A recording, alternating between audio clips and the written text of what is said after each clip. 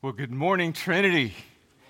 It is so good to be here with you this morning. This is, I'll be honest with you, it's a little different. This has been my home church for like 20 years, and it's weird, it's different coming back as a guest preacher. I've been so used to this podium, but it's really good to be here. I've been anticipating this time with you for a while now, and this text that I'm preaching this morning was really assigned to me about a month and a half ago. And it so happened that at Crosswalk, we are in the middle of a sermon series in the book of Luke, and I preached this sermon last week at Crosswalk. So, well, that's God's providence for you. I'm not going to start my time yet because I want to just give a few updates about us and also Crosswalk. Tim asked me to give you guys an update so that you can be praying for us. And we're a church who needs your prayer, your love, and your support. So last Sunday, we had Casey and Stephen Klebs at Crosswalk. We believe in the gospel mission that God has called Stephen and Casey to. So we had Casey share her heart about missions, and specifically the unreached people groups. She did an amazing job, and so Trinity, you can be very, very proud of her. She always does an excellent job, just reminding us of how important our gospel mission is. Grateful for the partnership that we have, because as a church, beginning this year, we began supporting Casey and Stephen financially, and so we have that partnership with you, Trinity.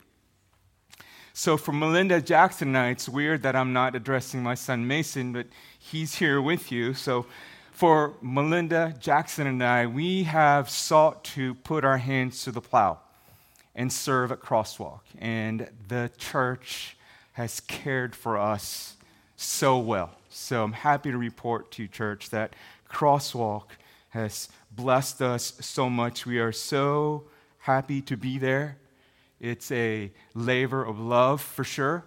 We've enjoyed getting to know the people there. We've enjoyed getting to get plugged in. I lead a small group, and life is good with the help of God, even in the midst of struggle and stress and hardship. God is good all the time. And all the time, God is good. Currently, as a pastor-elder team, we are finishing up, polishing up our bylaws, and soon we'll begin to adopt and develop our membership curriculum. So that's what's happening there. We're also doing some building renovations to help us be prepared for the next generation, for the future generation. So if you think of us and if you can remember those things, please pray for us. Well, here's the background of our text. The title is Lessons from the Plain. Lessons from the Plain. In chapter 4, Jesus began his earthly ministry. He's been teaching with authority. And with power, he's been healing various diseases, and he's been casting out demons. In chapter 5, Jesus began calling his first disciples, Peter, James, and John. He also called this one tax collector, Levi, the robber, extortionist. And he also cleansed a leper. This signals to us that Jesus has come to draw near to the marginalized, the outcast, the poor, those who are hurting, the ceremonially unclean. Jesus has drawn near to people like you and me. Chapter 6, Jesus called the rest of his disciples, which he named his apostles. And this is the beginning of Jesus creating a community of believers, which will soon turn into the church. Verse 20 says, "And Jesus lifted up his eyes on his disciples, and he began teaching." We get to have the opportunity to take a long distance class through distance learning in Jesus' Sermon on the Plain. Jesus taught what it would look like and what it would mean to be followers of Jesus, to be disciples of Jesus. Some will experience poverty. Some will experience hunger. Some will experience weeping. Some will experience persecution. Some will be reviled. Some will be neglected and abused. Some will encounter enemies through persecution. And he called on them and us today to love our enemies. We are to do good to them, to bless them, and to pray for them. Today in verses 37 through 42, Jesus addresses the topics of relationships and discipleship. Jesus called them and us to not judge one another, to not condemn one another. He calls us to forgive one another, to pay close attention to who we follow. The problem with the original audience and us is that even in the context of a local church, we can be judgmental towards one another. Even in the context of a local church, we are prone to condemn one another. We are given to want to point out the sins of others while at the same time neglecting to address our very own. We can have a hard time forgiving one another. Well, Luke today in our text shows us how and why we should treat each other the way Jesus treated us, with grace, forgiveness, and humility. My goal this morning is to help us see that it is the gospel that motivates us to do all of these things that God is calling us to do in our text. Will you please pray with me? Father, we praise you for who you are. You are our God who loves us. You never change. You remain faithful. Your love is steadfast. And we confess we are a people who are always in need. We need you now. Grant us the gift of illumination so that we may behold the wondrous works of your law. Father, use your word to wash your bride, the church, as white as snow. Sanctify your bride, Father. Build up your bride, Father. Edify and strengthen your church so that we can be faithful ambassadors of Christ, so that we can be strengthened to proclaim the gospel to the lost and dying world. We pray by the power of your Holy Spirit that you would speak now to us through me. Help us to focus our eyes on you. Help us to fix and gaze our hearts and our minds on Christ Jesus, who bled on the cross and died for us to reconcile us back to you. In Jesus' name, amen. Gregory L. Jones, in his book Embodying Forgiveness, tells a story about a Turkish officer who encountered grace, forgiveness, and humility. He writes, a Turkish officer raided and looted an Armenian home. He killed the aged parents and gave the daughters to the soldiers, keeping the eldest daughter to himself. Sometime later, she escaped and trained as a nurse. As time passed, she found herself in a ward of Turkish officers. One night, by the light of a lantern, she saw the face of this officer. He was so gravely ill that without exceptional nursing, he would die. The days passed and he recovered. One day, the doctor stood by the bed with her and said to him, "But for her devotion to you, you would be dead." He looked at her and said, "We have met before, haven't we?" "Yes," she said, "we have met before." "Why didn't you kill me?" he asked. She replied, "I am a follower of him who said, 'Love your enemies.'" The Armenian nurse could have allowed this Turkish officer to die, but she treated him with grace, forgiveness, and humility. Here's the main burden of the sermon, church. As followers of Jesus, as disciples of Jesus, the gospel calls us, Jesus calls us to treat others the same way that he treated us, with grace, forgiveness, and humility. As disciples of Jesus, he has called us to live radical lives in light of the gospel. He calls us to extend grace by not judging one another. He calls us to extend mercy by not condemning one another. He calls us to extend forgiveness, the same forgiveness that we received from Christ Jesus. He calls us to practice humility in caring for one another.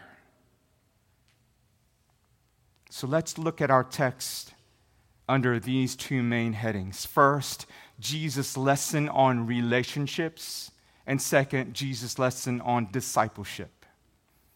Would you look with me at verse 37 and 38a? Trinity. This is God's word. Judge not, and you will not be judged. Condemn not, and you will not be condemned. Forgive, and you will be forgiven. Give, and it will be given to you. So how should we treat one another the way Jesus treated us? By not judging one another. Today our culture is about not judging. Sometimes our culture gets it right, but with the wrong motivation. People don't want to be judged because they want to do what they want to do. They want to continue doing what they want to do. The world sees judging as a wicked act, but Jesus commanded us not to judge one another as a way to love one another. Now, I want to be very clear here. This command not to judge is not a command to not judge at all. Sometimes in life, we must make judgment calls. As people, we need to decide what is right or what is wrong. As people, we have responsibilities, which calls for best judgment. As parents, we had to make a judgment call on whether to homeschool our boys or to send them to private school or public school. Employees need to make a judgment call on hiring the best applicant. People need to choose between renting or buying. Students need to make a judgment call on which university to attend and which career field to major in. Other times, we are not in a position to judge. Melinda and I don't want to make the judgment call on who, for example, our youngest son should marry. Now, we can give him some counsel, but we are not going to decide that for him. In our text, Jesus is calling us not to judge others because we can't see things clearly. We're not to judge people because our judgment is not perfect. That can be sinful. Our opinions at best is imperfect. Our perception at best is imperfect. When I was in high school, I grew up with a friend who went to a different school, and we literally grew up from elementary school all the way through high school. And we always hung out. We played sports, we played basketball, and we played football, and he was always better than me in every sport. And I judged him. I treated him as one who was prideful and arrogant, and I couldn't be so wrong. Today, he treats me with respect and kindness and courtesy. Jesus calls us not to be judgmental in our thoughts and in the attitudes of our hearts. Now, how can one know when we are being judgmental? One commentator put it this way: a judgmental person is someone who reaches unjust conclusions about someone else's motives. He or she is quick to criticize, usually putting things in the worst of possible light. I confess to you, church, that I am prone to be judgmental, and at times that has gotten me into some big trouble. I am prone to assume the worst in people instead of assuming the best in people. I call that charitable judgment. One Saturday, I got voluntold to run an errand for other people. And it was during a time where my plate was just overflowing with responsibilities. It wasn't like I was just sitting around watching TV. It was a time in a season where there were 2 funerals. I had a wedding in between, and then I had premarital counseling for like 6 to 8 weeks, not including the preaching load that I take at Crosswalk, and just caring for the church in general, going through the bylaws process. I was just completely full in terms of responsibilities. I could not take on one more. And then I got voluntold to do an errand. And in my sinfulness at my house, I see individuals sitting around not doing anything. And in my mind, I said, why couldn't he do it or he do it? I assumed that Melinda was the one who voluntold me. And in my heart, I'd already gotten angry at her. Come to find out, it wasn't her who voluntold me. Trinity, how have you judged someone based on your imperfect perception and put them in bad light? Church, do we give judgmental looks at homeless people? Do we treat a divorced woman differently than a single woman who's never been married? We are called not to judge one another because we are horrible judges. There is only one true judge. His name is Jesus. He is the only perfect judge. He is omniscient. He's perfect in wisdom. He's perfect in knowledge. Jesus is the perfect judge, and he knows all of our sin, yet he didn't judge us based on our sins. Instead, he extended his saving grace to us who are undeserving sinners. Jesus also called us not to condemn others. We condemn people when we pronounce them guilty, when we keep a distance from them because they're going through some kind of nasty divorce. We condemn people or pronounce them guilty when we choose not to associate with them because they have this huge drug problem or pornography problem. We condemn people or pronounce them guilty when we don't share the gospel with them based on their vaccination stance or their sexual orientation or their gender identification. When we do these things, church, we need to plead for God's help. the one who had the right to condemn us, didn't sentence us to death. Instead, he extended mercy and he laid down his life on the cross for us. Jesus also calls us to give and to forgive.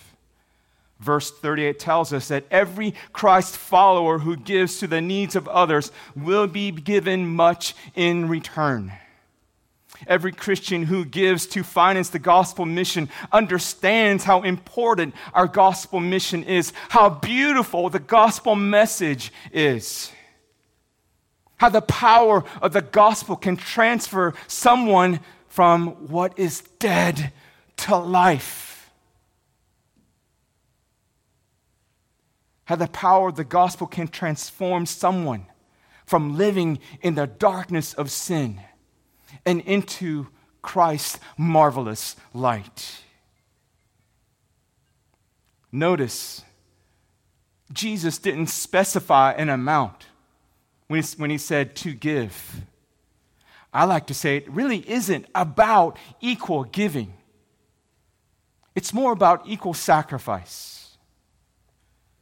Some who give little may be making an equal sacrifice with those who give a lot. Listen, church, when we give to God, He gives us so much more. Have you ever tried to outgive God?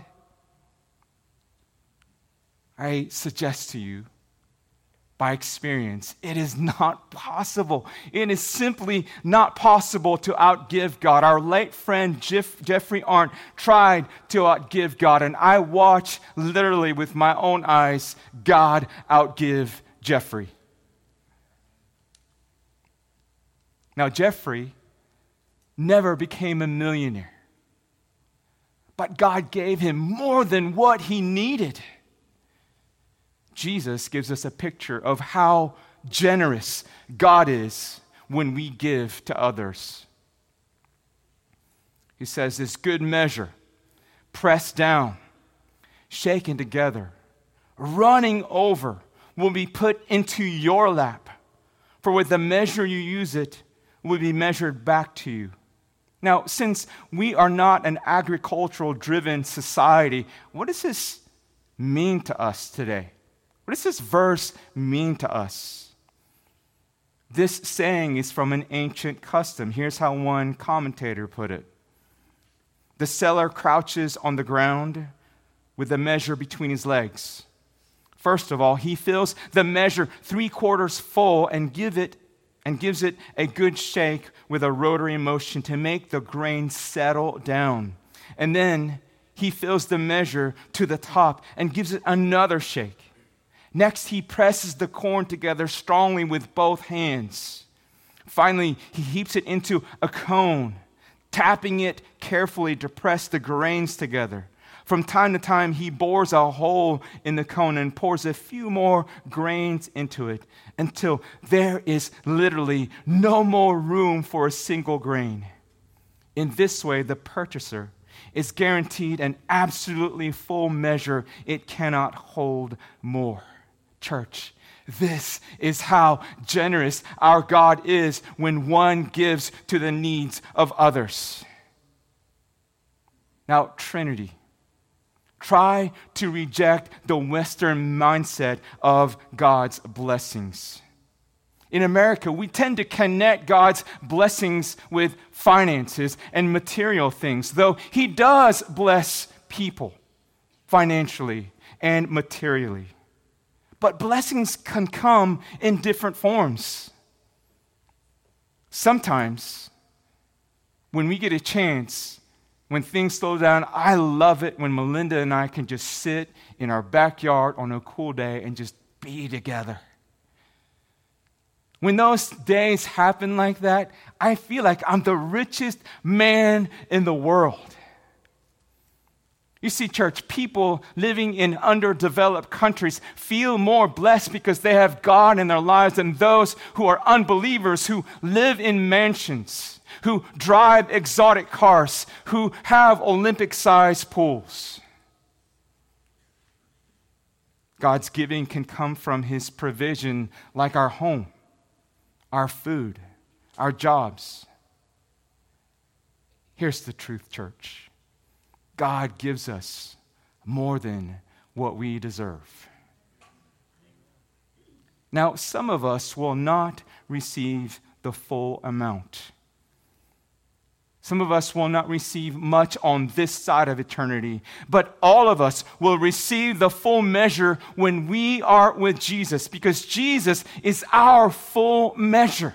He is everything. All the earthly longings, all the earthly things will lose its value. Jesus also calls us to forgive. Those who withhold forgiveness have little to no understanding of what the gospel is. Those who withhold forgiveness have little to no understanding of the gravity of their sin. Those who withhold forgiveness have little to no understanding of the magnitude of God's holiness. Those who withhold forgiveness have little to no understanding of what their sins deserve. And those who withhold forgiveness have little to no understanding what it cost Jesus to forgive. Those who forgive much know they have been forgiven much. Are you with me, church? Jesus calls us to give and to forgive, because that is exactly how He treated us. Jesus knows all of our sin, past, present, and future, yet He didn't judge us nor condemn us. Instead, He loved us by dying on the cross for us. He loved us by extending mercy, and He forgave us.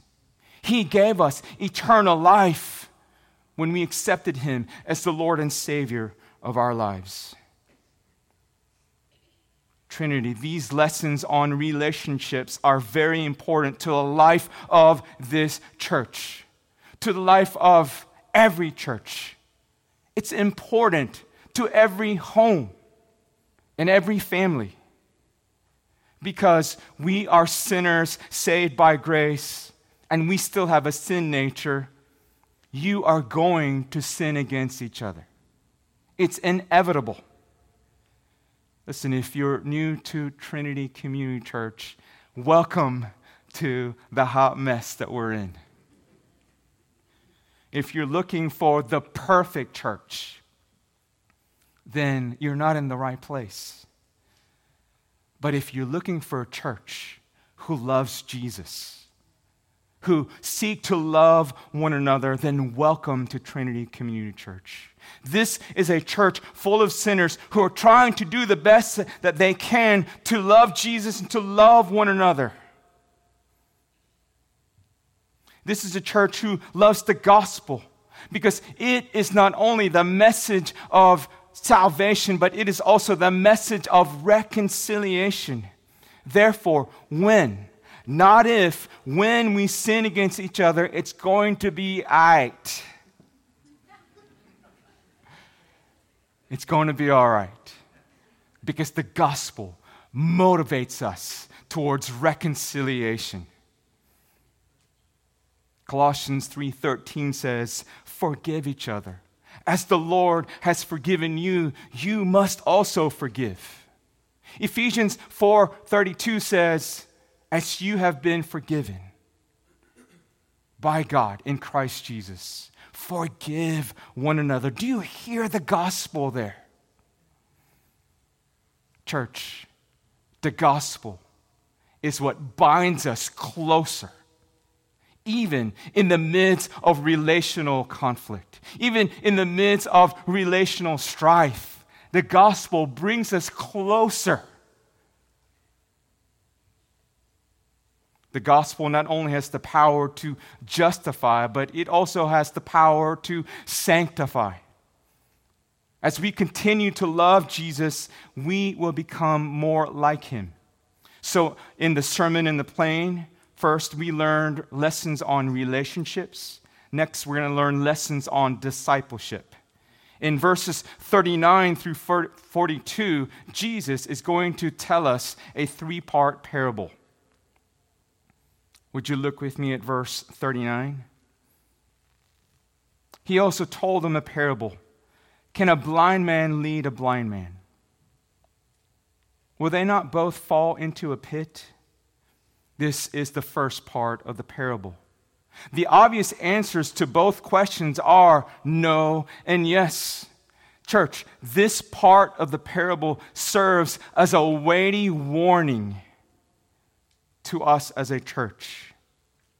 Trinity, be careful who you follow. If he or she is blind to the doctrines of grace, then he or she can lead you to a life of legalism in which you will struggle, in which you will not have joy in following Christ. The TV preachers who preach the prosperity gospel will cause you to stumble and fall. You also need to be careful of the reason why you are going to make Trinity Community Church as your home church. Are you here because of a personality? Are you here because of the style of worship? Are you here because of a leader? If you're here because of a personality or a style or a leader, I want to ask you to be careful of the reasons why you're here. Your leaders will sin against you. Style can change. Can I encourage you to be here for the right reasons? Please be here because this church loves Jesus and follows Jesus. You see, Jesus will never fail you. Jesus will never change. How can you tell if this church follows and loves Jesus? It's simple, by the message it proclaims. Are the sermons Christ-centered? Are the sermons Jesus-centered? Do the sermons point you to Jesus as the only hope? The obvious answers the obvious answer is yes. We sang of songs that pointed us to Jesus as the only hope. Do the sermons point to Jesus for divine enablement for obedience by the power of the Holy Spirit? Are the pastoral elders following Jesus? Do they love Jesus? Is that evident in their leadership and in their lives? It is. I believe the answer is yes to all of these questions. How do I know that? It's because I served with them less one. What is the mission of Trinity Community Church? You exist to what? Treasure Christ. What? Grow in Christ and proclaim Christ. You see how Christ-centered this church is?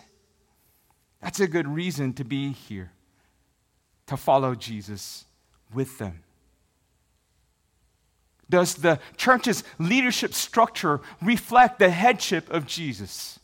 I like to say to people when I describe Trinity that Trinity is Jesus-ruled. It is pastor elder-led. It is deacon-assisted and congregationally affirmed. How does Jesus then rule Trinity Community Church? Here's the simple answer. To the faithful expository preaching of His Word and application, the Bible. Here's the second part of the parable. A disciple is not above his teacher, verse 40. But everyone, when he's fully trained, will be like his teacher. The meaning of verse 40 is very clear. When the teacher and the student have a close relationship, the student will become more and more like his teacher. Now, Jesus is clear here. The student will not be above his teacher, but he will become more like his teacher when he is fully trained. Soon, the student will act and sound like his teacher. Now, this can be very sobering and weighty for me as the primary preaching pastor at Crosswalk. But I am grateful that this text is not about me. Remember the context. Jesus is teaching his disciples here. The primary application is to follow Jesus, to be fully trained by him so that we can become more like him.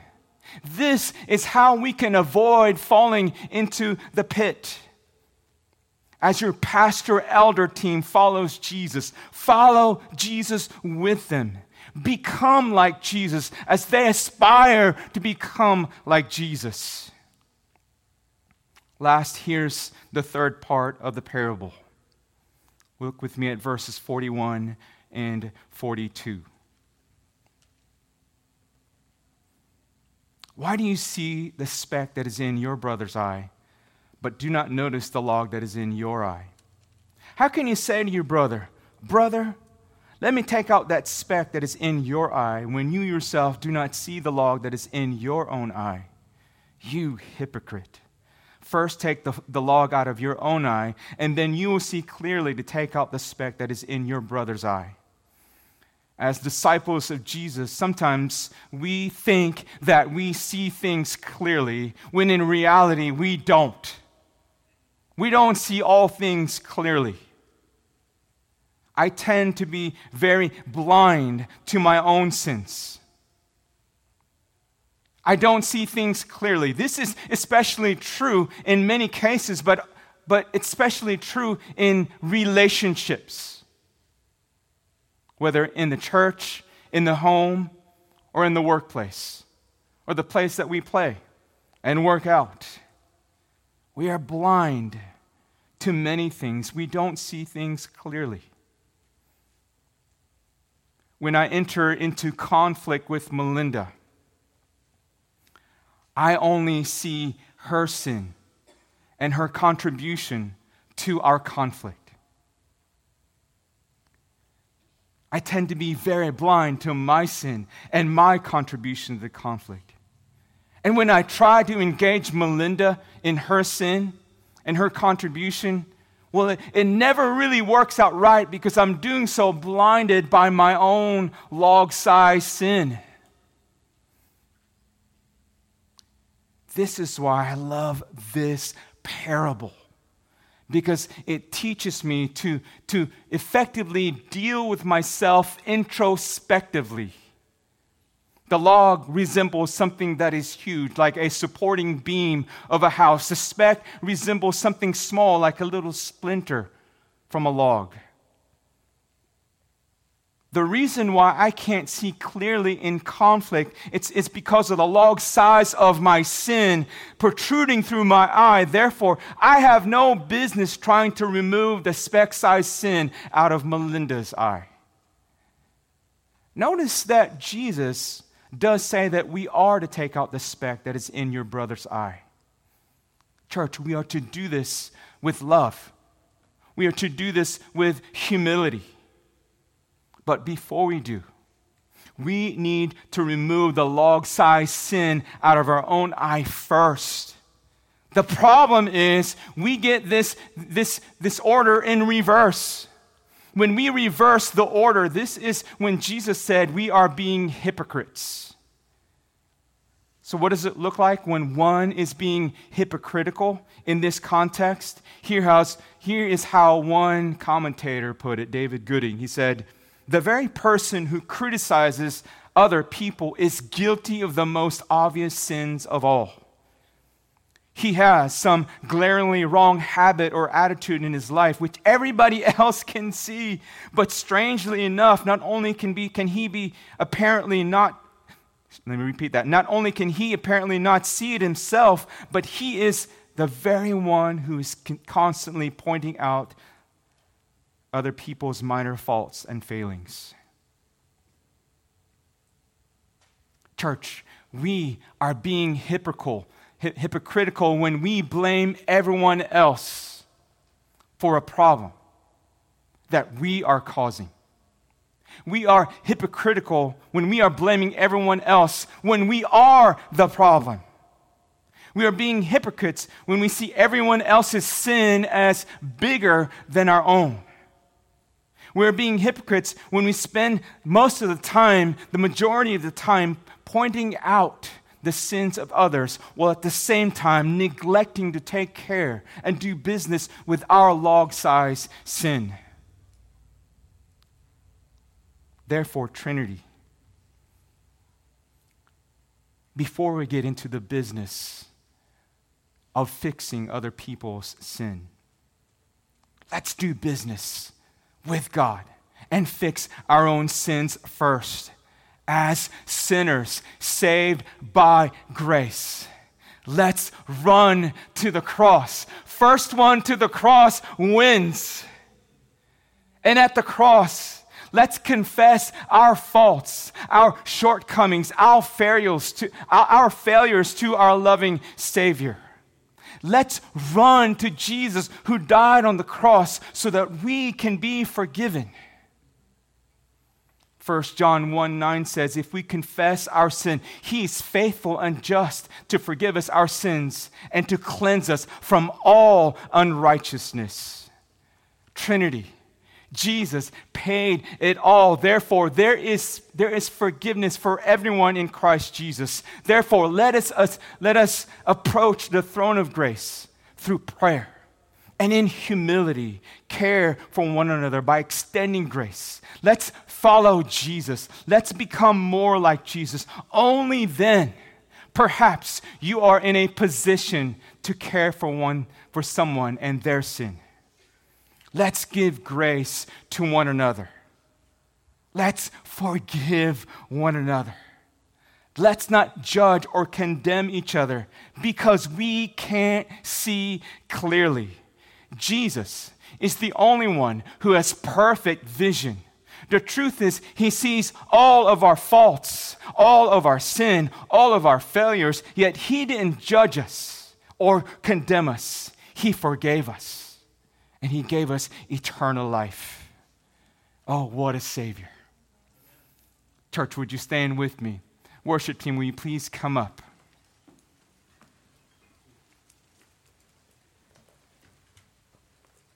In light of God's word this morning, we must respond in song. Father, we thank you. We thank you for your word that instructs us and teaches us how to treat and love one another. Father, we can only obey your commands through your divine enablement in the personal work of the Holy Spirit. Father, transform us, conform us to the likeness of your Son. Empower us by the Holy Spirit who lives within us. Help us to not judge, not condemn one another, but help us to give and to forgive. Father, we thank you for this simple reminder that we need to do heart work first with you and address the log-sized sin in our hearts so that we can see clearly how to care and love one another. We praise you, God. In the name of Jesus, amen.